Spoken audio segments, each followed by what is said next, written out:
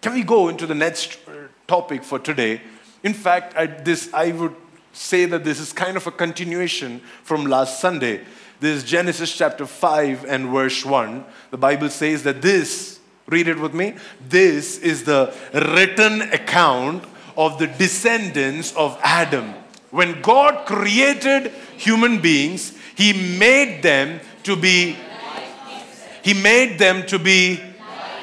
come on now, loudly, He made them to be like Himself. So when God created human beings, when God created you and me, God had a purpose.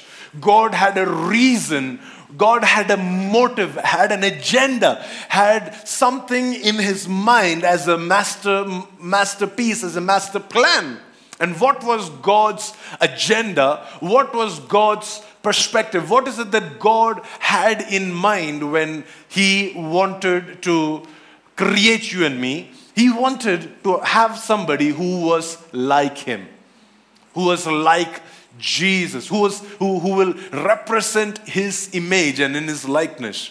You remember that when we read in Genesis chapter 1, verse 26 and 27, it says, so God created man in His own image and in His own likeness. So it's very necessary for us to understand this. It says when God created human beings, He made them to be like. Everybody say like.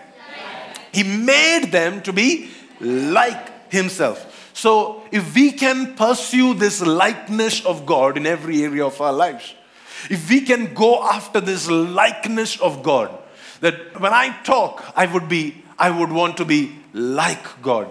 That when I serve, I want to be like God. I want to imitate God in every area of our life. If you don't know the vision of this church, we have a 5-fold vision for our church. Let me just quickly rewind and revise the vision of our church. It is to celebrate God in worship. And it is to pursue God through prayer. Anybody remember all these things? Yes. It is to present God when we do evangelism. 4th one is to imitate God by our process of discipleship. And 5th, it is to host God through and in a revival. So the 4th point is to imitate God. The scripture for that is Ephesians 5 verse 1. It says, we have to be imitators of Christ.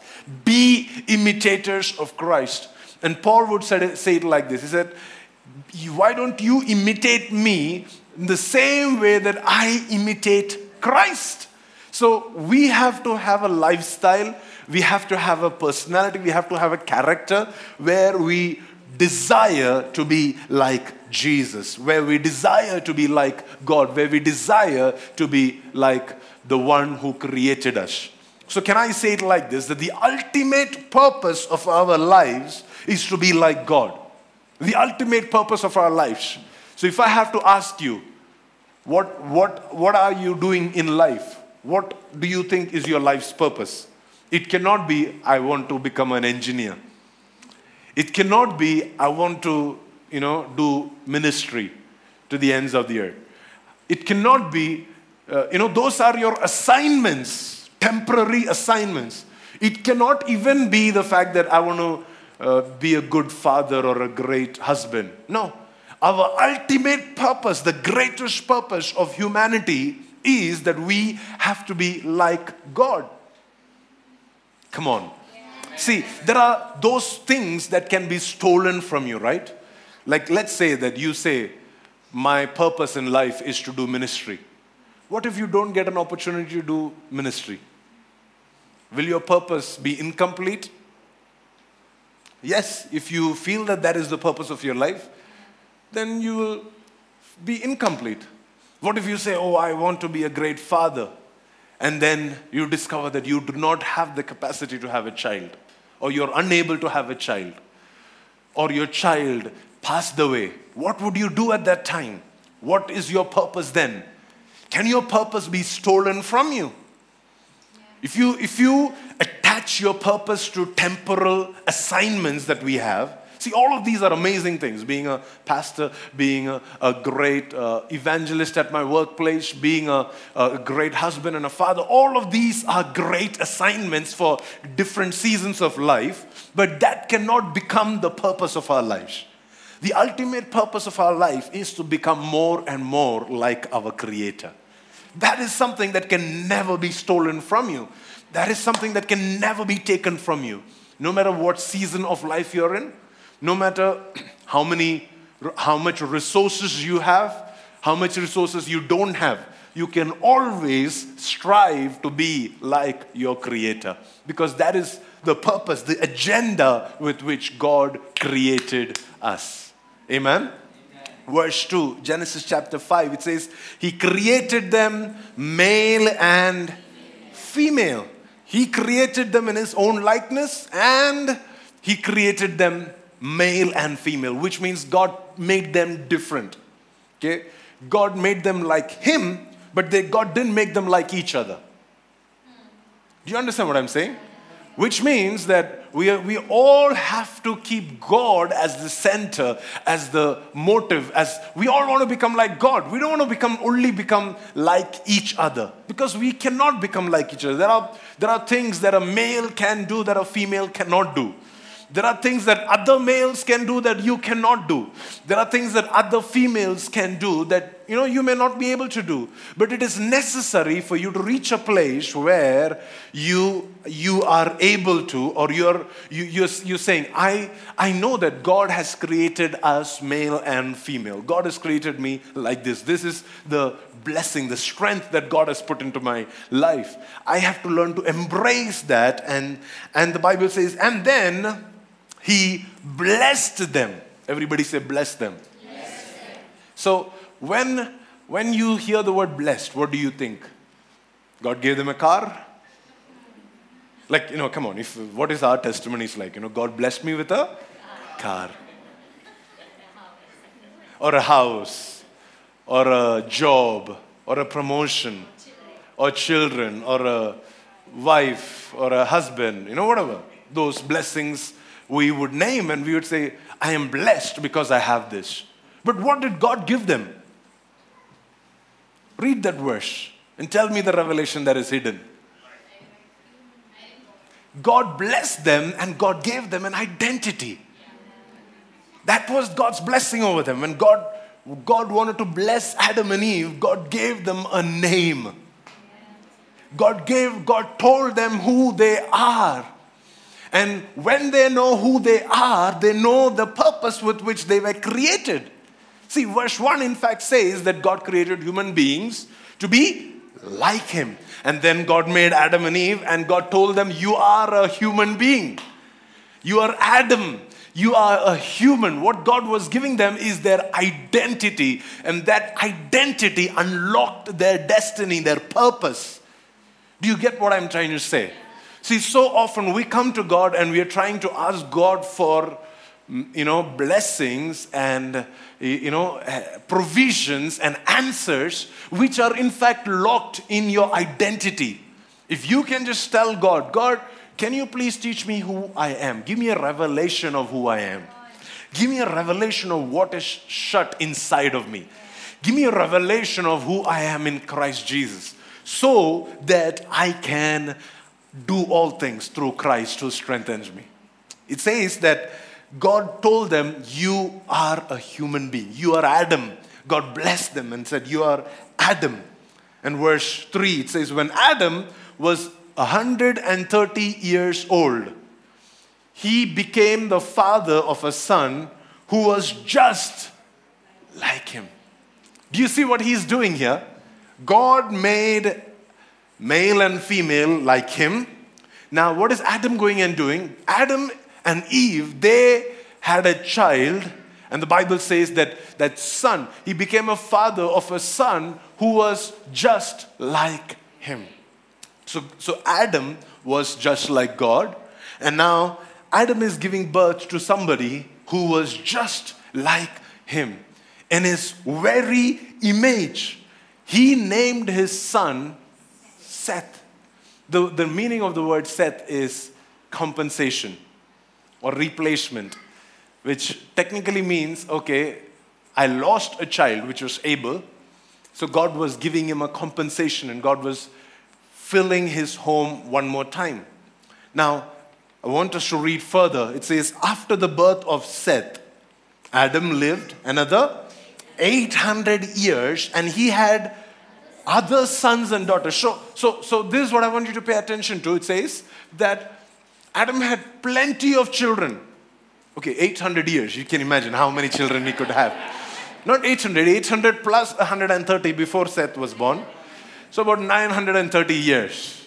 This is before, science and all of that. So this is a lot of children. But Adam had only one person who was in his image and in his likeness, and that was Seth. It says, Adam lived for 930 years, and then, what does it say? And then he? So what is he trying to do? He is trying to fulfill the purpose of God in his life. What is the purpose of God in his life? To be like God. But there came a point that Adam died. Now will God die? Does God die? Does anything that is born of God die? Is it possible that somebody who is like God can die? But the Bible says that Adam, because he had been out of the garden now, because now, the problem, right? Sin had crept in, and they were living in rebellion, they were living in disobedience. Now, he was trying in his flesh. All the effort that he's making to become like God is in his flesh. So when you try to become like God in your own self, in your own ability, there is always an expiry point for that. There is always an expiry date for all the hard work that you would make to become like God in your own strength. Whatever is born of the flesh has an expiry date. And whatever is sustained in the flesh also has an expiry date. See, Adam was somebody who was not born of the flesh. But everybody else that were born later, they were born by flesh. And see, Adam and Eve, although they were born by God's act, by God's hand, by God's spirit, they were not sustained by that. They tried to sustain their life on their own. And because of which, the Bible says, one day he died. 930 years. He tried and tried and tried, but one day he died. So he produced something that did not look like God. He produced death. He had to die because he was not sustaining it in the spirit. Let's read further. It says, when Seth was 105 years old, he became the father of Enosh. So the reason it says when he was 105-year-old is because it's not because he didn't have other children. It's because he produced one child that was like him. And that was Enosh. That, when God was looking at a lineage that can be connected back to God, God made Adam in his image. Then Adam made a Seth who looked like him. And now Seth, he gave birth to Enosh, who was like him. After the birth of Enosh, Seth lived another 807 years. And he had other sons and daughters before and after this, Just like Adam had other sons and daughters before and after Seth. So did Seth have other sons and daughters. And he lived 807 years. The Bible says, and Seth lived total of 912 years. And what happened to him? He died too. Whatever is born in the flesh or whatever is sustained in the flesh has a expiry date. And guess what? He expired. Then the Bible says Enosh, he lived for 905 years. And guess what happened to Enosh? Then he died. But Enosh had produced somebody like him, and his name was Canaan. And the Bible says Canaan, he lived 910 years, and ultimately what happened to him? Then he died. Go on. Canaan had produced somebody else who was like himself. His name was Mahalalel. Mahalalel, lived 895 years, and then what happened to him? And then he died. But he had given birth to somebody in his image, and his name was Jared. The Bible says, and when Jared was 162 years old, okay, he became the father of Enoch. So this is where the game changes, okay? Now check this out. What happens is, after the birth of Enoch, Jared lived normal, regular, flesh life for another 300 years. And he had other sons and daughters. And Jared lived 962 years, and then he died, the Bible says. But when Enoch was only 65 years old, the Bible says he became the father of Methuselah. So he was living an ordinary life like all his ancestors. He lived normal life. But at one point, when he did become the father of Methuselah, something happened, some revelation, some encounter. I can't go into the details of it because it's out of context. But he had an encounter because of which his life changed at this particular point. Enoch was only 65 years old at this point. It says, after the birth of Methuselah, who was born at the age of 65, it says, after the birth of Methuselah, Enoch lived how? Come on, loudly. That's why it's highlighted there. Enoch lived in close fellowship with God for another 300 years, and he had. Now this is what I want you to pay attention to. Okay? Enoch was born in the flesh, but he began to sustain his life in the spirit. Everybody else, some of them were born in the spirit, but they sustained their life in the flesh. But here is an Enoch who knew, if I have to be like God, if I have to be like my Creator, I cannot do it by myself. I cannot do it in my own ability. I cannot do it without a close, constant, continual fellowship with my Creator. So he decided, okay, as long as I am alive now, what I am going to do is I am going to live in close fellowship with God for the next 300 years. Now, that doesn't mean that he did not have a normal life like everybody else did. See, he had sons and daughters. He had a family. He was not living on a mountaintop. That's our understanding, right? If I have to serve God, I have to leave everything. We don't have to leave everything and live on a mountaintop all by ourselves to serve God, to live for God. Here was a man who had children, not just Methuselah, but plenty of other children after Methuselah. So he was a responsible father, a loving husband, and he was available at home. He was doing all the things right. And yet, he walked in close fellowship with God. So, if you calculate at this point when Methuselah was born, Adam is 622 years old. Okay? What is the age of Adam at this point? So Adam has not died yet. You know how long Adam lived, right? Adam lived for 930 years. So go back home and do the calculation. So by the time Methuselah was born, Adam is only 622 years. Which means Enoch got to spend time with Adam. Enoch would have gotten to spend time with Eve. And then Enoch would go and ask them, what did it feel like to be in the garden? What did it feel like to be walking with God? How was it like to walk in the presence of God? And Enoch had a conversation. I'm sure that Enoch had a conversation with Adam and Eve, which triggered his communion with God, which triggered his fellowship with God. And he's like, I'm deciding this today, that I want to walk with God. I want to have a relationship with God. And I love his consistency. 300 years. 300 years, this man, he walked with God. Now, if you and I, we want to have a constant and a close and a continual lifestyle of hosting the presence of God, then we need to be able to walk in close fellowship with God. We cannot expect to host the presence of God if we are not walking with Him. We are expecting all the time, what we are expecting is for God to come and be with us. The real question is, are you willing to be with God?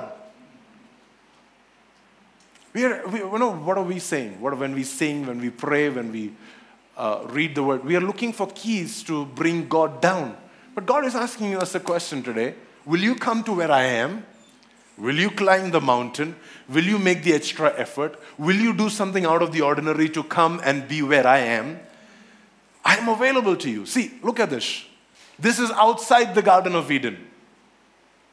Nobody had walked with God outside the Garden of Eden. Think about this, okay? Nobody had walked with God. They had talked with God, like Cain and Abel, they had talked with God. But nobody had walked with God outside the Garden of Eden. The only person who had walked with God was Adam and Eve, and that was inside the garden. So all the sons of Adam and Eve, they gave an excuse. Oh, I wish I was in the garden. What an amazing time. I wish I was in that church. I wish I was receiving from that man of God. I wish I was living in this city. I wish I had as much money as, so-and-so person to do all of that. We all give excuses to why we cannot walk with God. We all give excuses to why we cannot have a deep, close, intimate relationship with God.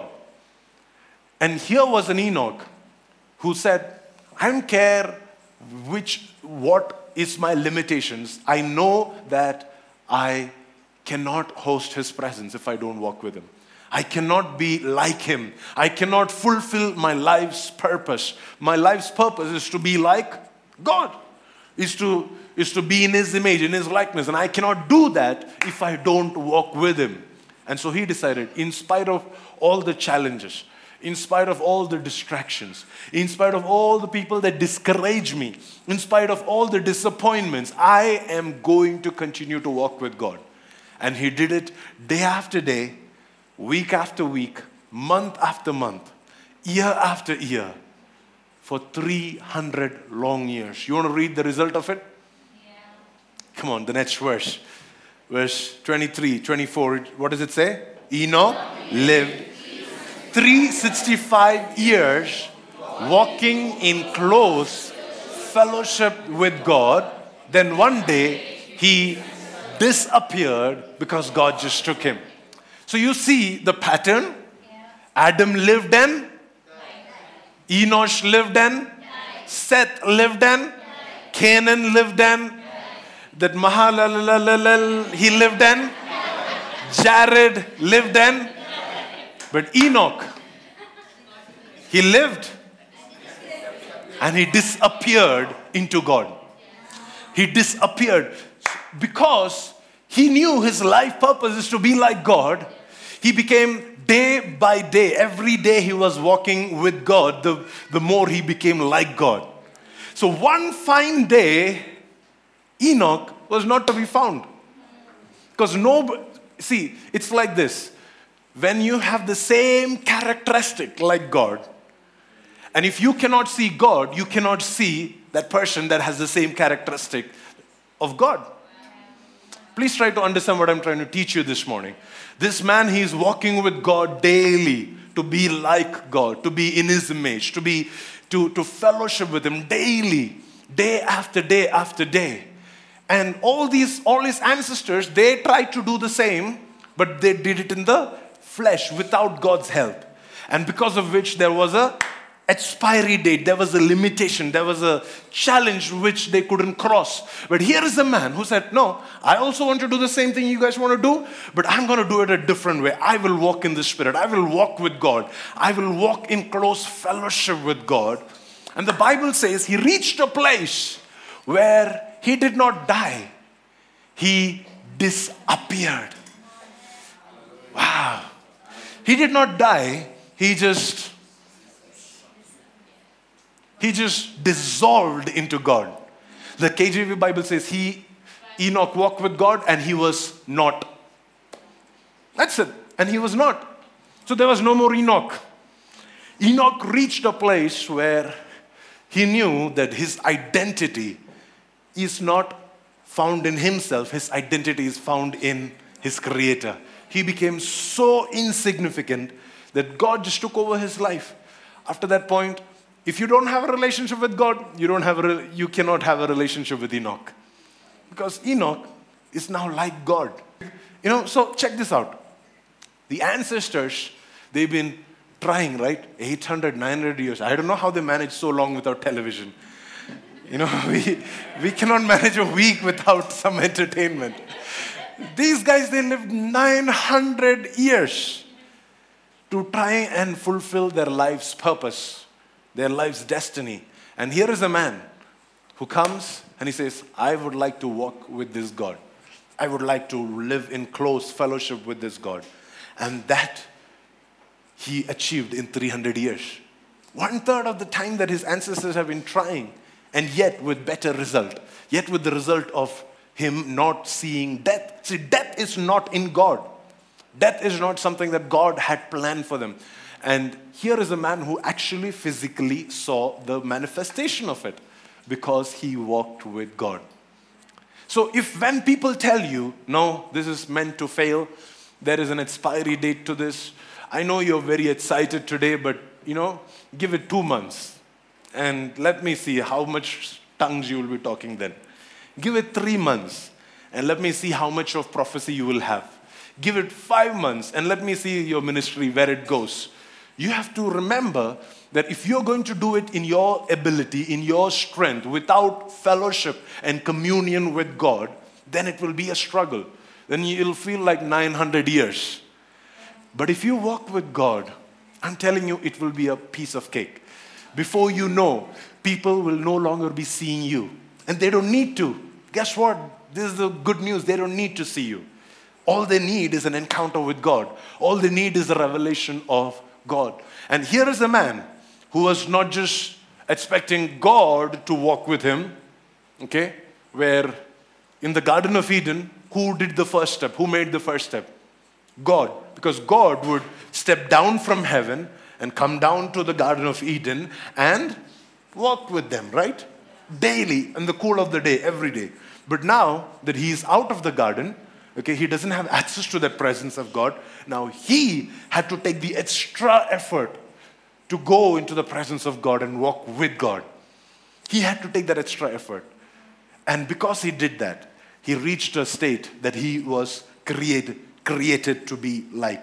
If you're going to host God continually, it would require and it would cause you to lose yourself, totally to lose yourself in Him.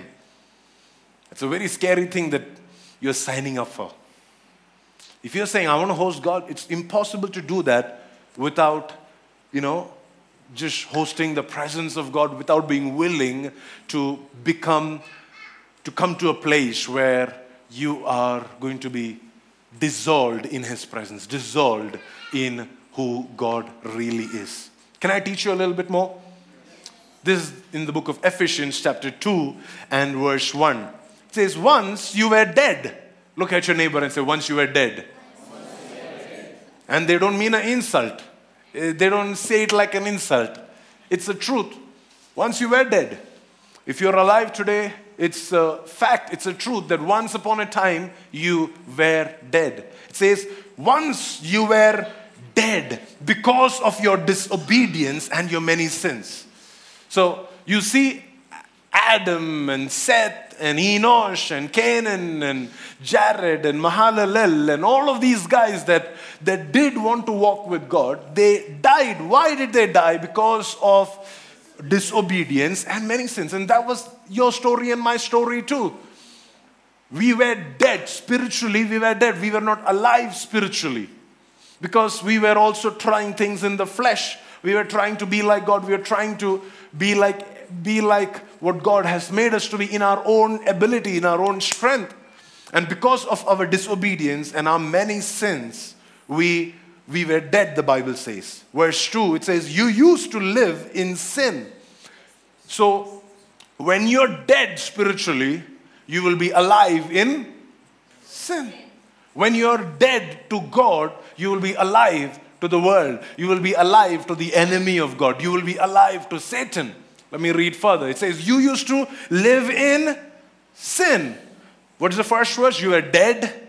And why were you dead? It was because you were alive to your sin. Okay? It says, and just like the rest of the world, you were obeying the devil. You may think, oh no, I was not obeying the devil. I was just being I was just doing what I felt right. The scripture says, you are doing what? You're obeying the devil. It says you are obeying the devil, the commander of the powers in the unseen world. So never underestimate the power of your sins. Your sin is not just a mistake. Your sin is an act of obedience to devil. Don't ever undermine the value of your sin by saying, oh, it was just one wrong misstep. No, it wasn't. It was a willing obedience.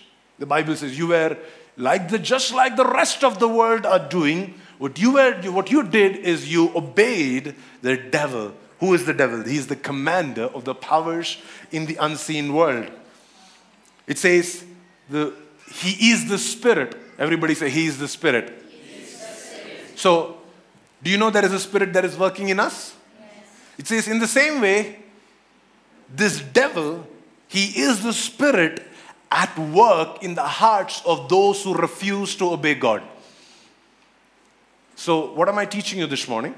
There is a way that you can live. You can either live in the Spirit by the Holy Spirit, or you can live by the Spirit of the power that controls the power of the unseen world. Right?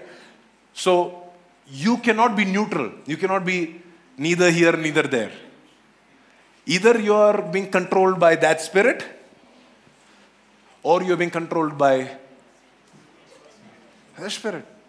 You will either disappear into God, or you will die in your struggles. There is no middle way. There's no middle ground. Either you are going to be spending your eternity with God in heaven, or you're going to be spending your eternity with this guy in the lake of fire. There's no middle ground. There is no middle ground for nor a Christian, nor a, non-Christian. There's no middle ground for that. The Bible says he's the guy who is the spirit at work in the hearts of those who refuse to obey God. Verse 3, it says, all of us used to live that way, following the passionate desires and the inclinations of our... Have you ever heard those movies and those Instagram posts that says, just follow your heart? Yeah. Look at this. The Bible says that's sinful. Don't follow your heart. Jesus said the heart is the most deceitful thing. And you think it's the devil? No, it's your heart which is the most deceitful thing. The heart is the most deceitful thing. So if anybody tells you just follow your heart, do what your heart... No, don't do that. In fact, that is when you have to fast all the more and go to read the Word of God and say, what is it that God desires about me? Because that is the ultimate. I want to be like God. I don't want to be like myself. I don't want to be like what my heart wants me to do. It says, all of us used to live that way. So if you're still living that way, it's not supposed to be how you're supposed to live. That's not how you're supposed to live. It says, all of us, you used to live that way. You were following the passionate desires and the inclinations of our sinful nature. It says, by our very nature, we were subject to God's anger, just like everyone else. It says, but God. Everybody say, but God. But God. Come on, this verse, we have to read it loud, okay? Ready? 1, 2, 3, go. But God is so rich in mercy, and He loved us. Come on, one more time. But God is so rich in mercy, and He loved us. One more time. But God, He is so rich in mercy, and He loved us. Don't you let anybody tell you that you're unwanted.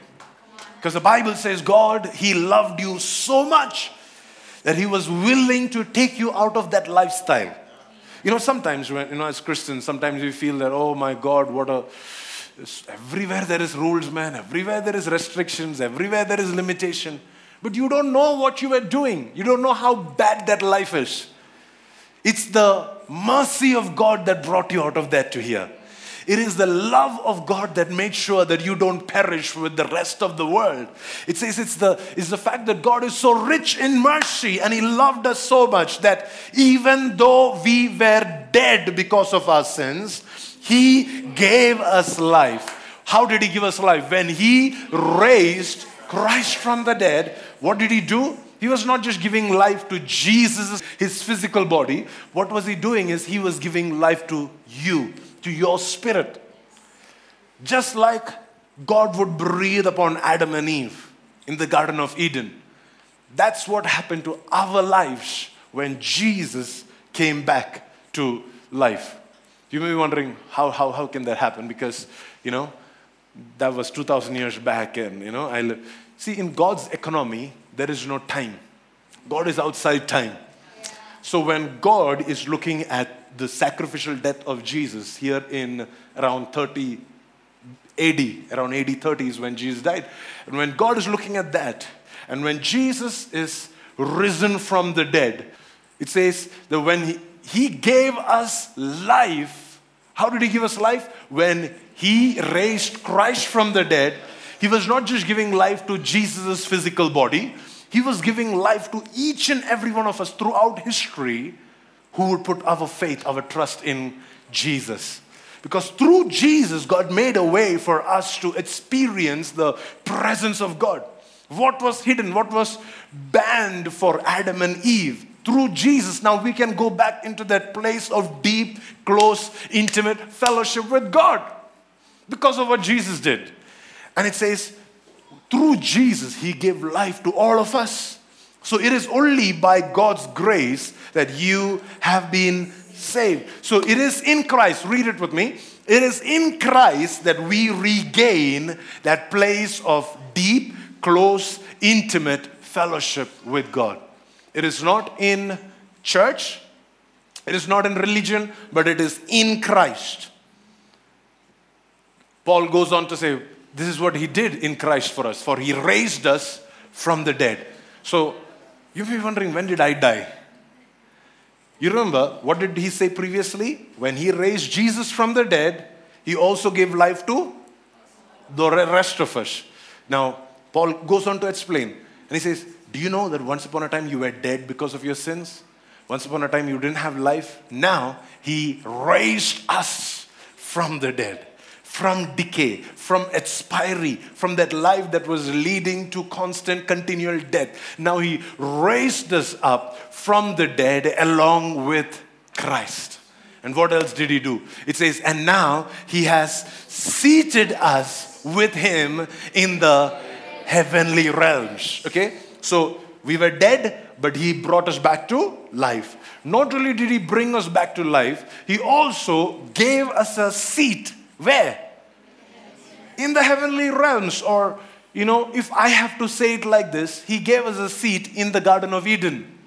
What was lost to Adam and Eve, that close fellowship with God that was lost for Adam and Eve, He gave us through Jesus Christ. He gave us a seat. He invited us into that garden. Are you ready for the next one? That's not the end of the story. Yes, and it says, and now, because of that, now we are united with Christ Jesus. We are united with Christ Jesus. What is that? That is what happened to Enoch when he disappeared. Because he became one with God. He walked with God so much that after 300 years, he became one with God. Okay, what took Enoch 300 years of constant, continual fellowship with God? The Bible says you and I can experience the moment we receive Jesus. Oh my God, I don't know if you got this revelation. I was trying to drive how hard it was for Enoch to reach there to take you to this point. What took 300 years for Enoch to reach. You and I can freely take it home today. You and I, we can begin from that place. We don't just get raised back from the dead. Okay, you know the expiry date, all these guys were dying. We don't need to do that. Our spirit is alive. What Adam experienced in the garden, that access that Enoch did not have. Now we have that because we are seated with Christ in heavenly places. And what Enoch achieved after 300 years of walking with God, you and I, we achieve. Not because of a great life of obedience. I'm not saying obedience is not important. I'm not saying your purity is not important. I'm saying we don't reach there. We begin with that. We begin with that place of deep, close, personal intimacy with Jesus. We are raised. Everybody say raised. Seated. And united. One more time. We are raised. I'm seated. And I'm united. Come on now. That is our privilege as children of God. Paul would go on to explain in Ephesians chapter 5. As the scriptures say, a man, what does he do? He leaves his father and mother. He has to go through this process where he would disconnect from certain things. For example, for Enoch, for him to be united with God, he had to leave his father and mother. He had to leave his friendship with Adam. He had to leave his friendship with all his sons and daughters that he wanted to raise in the presence of God. He had to disconnect from all of them, and he had to step into a realm where he would not have access to them and they would not have access to him. So if you want to walk in this unity, you'll have to leave certain things. It says a man, he leaves his father and mother, and what does he do? And he is joined to his wife, or joined to his spouse, or joined to the lover of his soul. Okay? And what happens next? It says, then the two are united into one. See, we think, okay, if I just, I've prayed my salvation prayer, now everything will be easy, everything will be okay. No, but there is a process. There is a process where you have to constantly, continually get rid of things in your life that is stopping you from being united with your lover. There are things that can stop you. There are things that can stop, your oneness with God.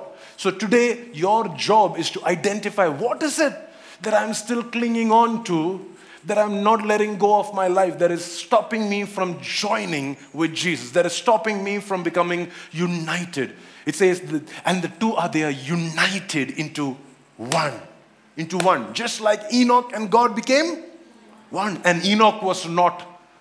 And Enoch just disappeared in God. See, when God would call Adam and Eve, okay, when in Genesis 5 verse 1, we read that verse. It says, God created Adam and Eve, and God looked at them, and God said, you're Adam. That word is originally called Adam. So God saw them as one, because they were both united, and when God looked at them, God said, you are Adam. So when we are united with Jesus, God would look at us and say, oh, wait, you're no longer Sharon, you're no longer Pinky, you're no longer Promise, you're no longer Subodh. That's my son, Jesus. We have a new identity when you're united with Christ Jesus. When you become one with him, it's no longer you. The world doesn't see you anymore. You don't walk like you or talk like you and look like you anymore. You become a new person. See, I know that this doesn't make sense to many of us, right? That's why the Bible calls it a mystery. Read it on. It says, this is a great mystery. It's a great mystery. Okay, Paul is teaching about marriage and he's saying, this is a great mystery. But, come on, read it with me. But it is an illustration of the way that, the way that Christ and the church. Wow. What is it an illustration of? The way that you and Jesus are one. It's a mystery. Paul says it's a mystery that everybody doesn't understand, that everybody doesn't give into. He says it's a mystery, but it is an illustration of the way that the church and Jesus are one. How are they one?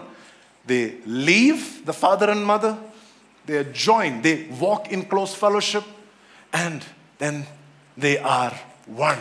Why? Because they know that when we believe Jesus, when we obeyed God, we have already been raised.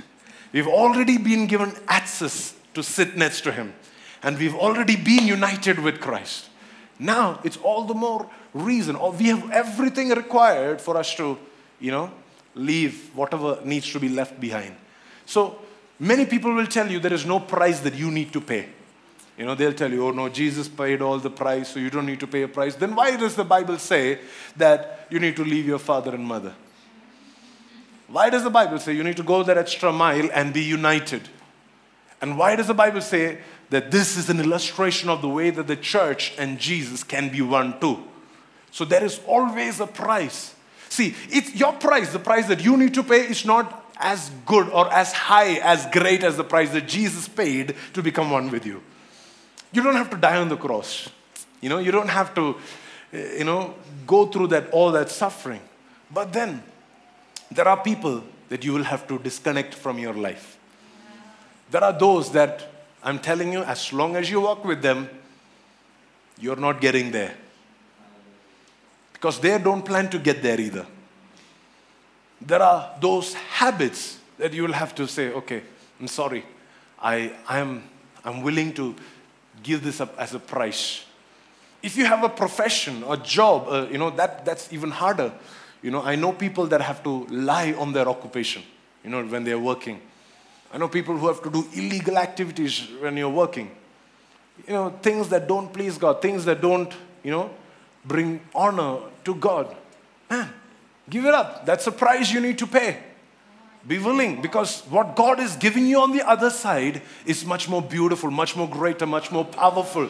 That will sustain you guys. Don't ever think your money will sustain you, because money is in the flesh realm. Money cannot sustain you in the spirit realm. In the spirit realm, you need a spiritual encounter, oneness with Jesus out there in the holy place. That is what you need. And if there is something that is hindering you from walking there, then I'm telling you, that's a price you need to be willing to pay. That's a price you need to be willing to give up. You need to say, I'm willing to do this. I'm willing to go that far to be able to become one with my Jesus. So Jesus is not only the focal point now, not only the entry point now. Now Jesus becomes the person that I want to become one with. No more of me, all of Him. When the world looks at me, the world doesn't see me, the world sees Him. That's the life I want to live. Paul goes on to say in 1 Corinthians chapter 6 and verse 15, don't you realize that your bodies are what? Your bodies are what? Parts or members of Christ. Your bodies are parts of Christ. So if I slap Subodh, sorry, I will not. So if I hit somebody, who am I hitting? That's why Paul, when he was going to Damascus, Jesus appeared to him and said, why are you persecuting my people? No, why are you persecuting me? Because you and I, we are not living by ourselves anymore. Now we are the body of Christ. We are the parts of Christ. So if I cheat Subodh, I'm cheating Jesus. Whatever I do with my body, I'm doing it to Jesus, to the body of Jesus, because my body, my life is a part of Jesus Himself. Now do you understand why Paul would explain this? Let's read the next verse. It says, should a man take his body, which is a part of Christ, and join it with a prostitute? He's asking a question and he is giving the answer. Just in case you are in any doubt. No, never. Please don't. Please don't try this. It's not going to benefit anybody. It says, and don't you realize that if a man joins himself to a prostitute, what happens to him? Come on, read it with me. He becomes one body. In the physical realm, he becomes one body with her. Okay? It's a very serious business, by the way, guys. You know, when you get engaged physically, you have an intercourse. That's, the Bible says, you become one in your physical body. You may think, oh, it's just a one-time thing. Oh, it was just for one night. It was just a one-off incident. No, it's a very serious thing. It says, don't you realize that you become one with her at that point? For the scriptures say, the two are united into one. Now, read the next line. But those who are joined to the Lord,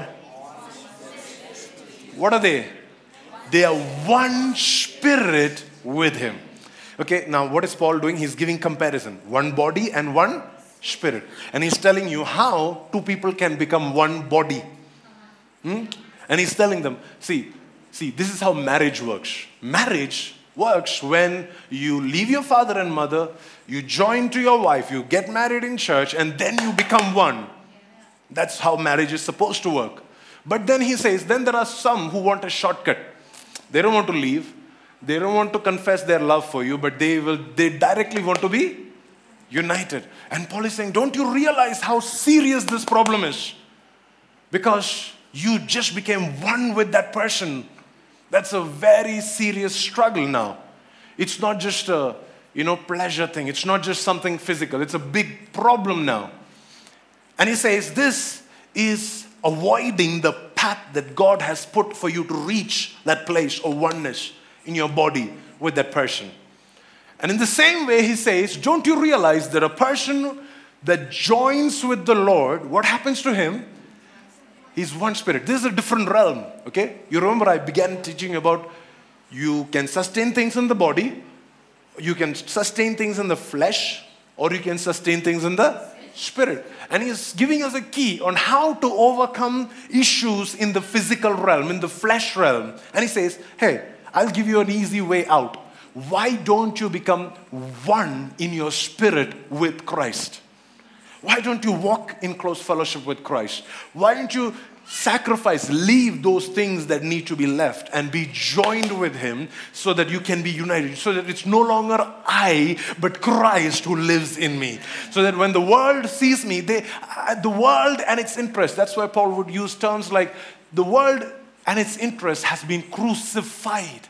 It's no longer I that live. It's no longer I that the people can see. It's no longer I who has a revelation, who has an encounter, it's all about Christ in me because I have become one with him.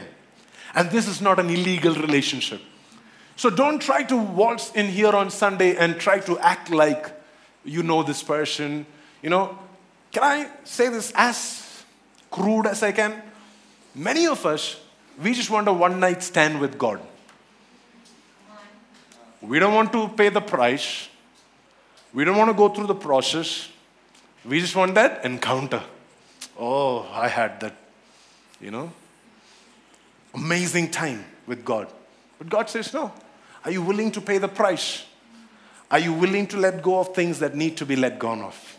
Because what God is preparing for you on the other side, man, it's too beautiful. It's too glorious. There is always a price to reach there. Don't you think that coming to church once in a week will do the job? No, it's a lifetime of living for Jesus. It's, when you come to church, I'm just giving you the food for you to be able to walk with Jesus for the rest of the week. The job is not done when we close this service. The job only starts when we close the service. And then you're leaving, you're joining, and you're living in unity with Jesus. Because there is a mystery in this oneness. The more you are one with this Jesus, the less significant you will be. The more the world will see Jesus. It says, don't you realize the one who is joined with him in the spirit, they become one spirit with him. Which means, if I have to search for the spirit of promise inside. If I have a spiritual microscope, I will not be able to find His Spirit, because now His Spirit has become one with the Holy Spirit. It's a myth. Now all that I can say is the Spirit of God, because now in the Spirit He's become one. It's no longer Him. It's no longer you. That's where the Lord is inviting us today. There is a price to pay, but this is key. This is how we host the presence of God in our lives. Are you ready to jump into that? Are you ready to commit to that? Are you ready to experience this mystery of oneness? It's not something that you can talk about. It's something that you can experience, a lifestyle of experiencing and walking in it. Amen? But you will have to leave. You will have to cleave so that you can be united with Him. All eyes closed. All eyes closed.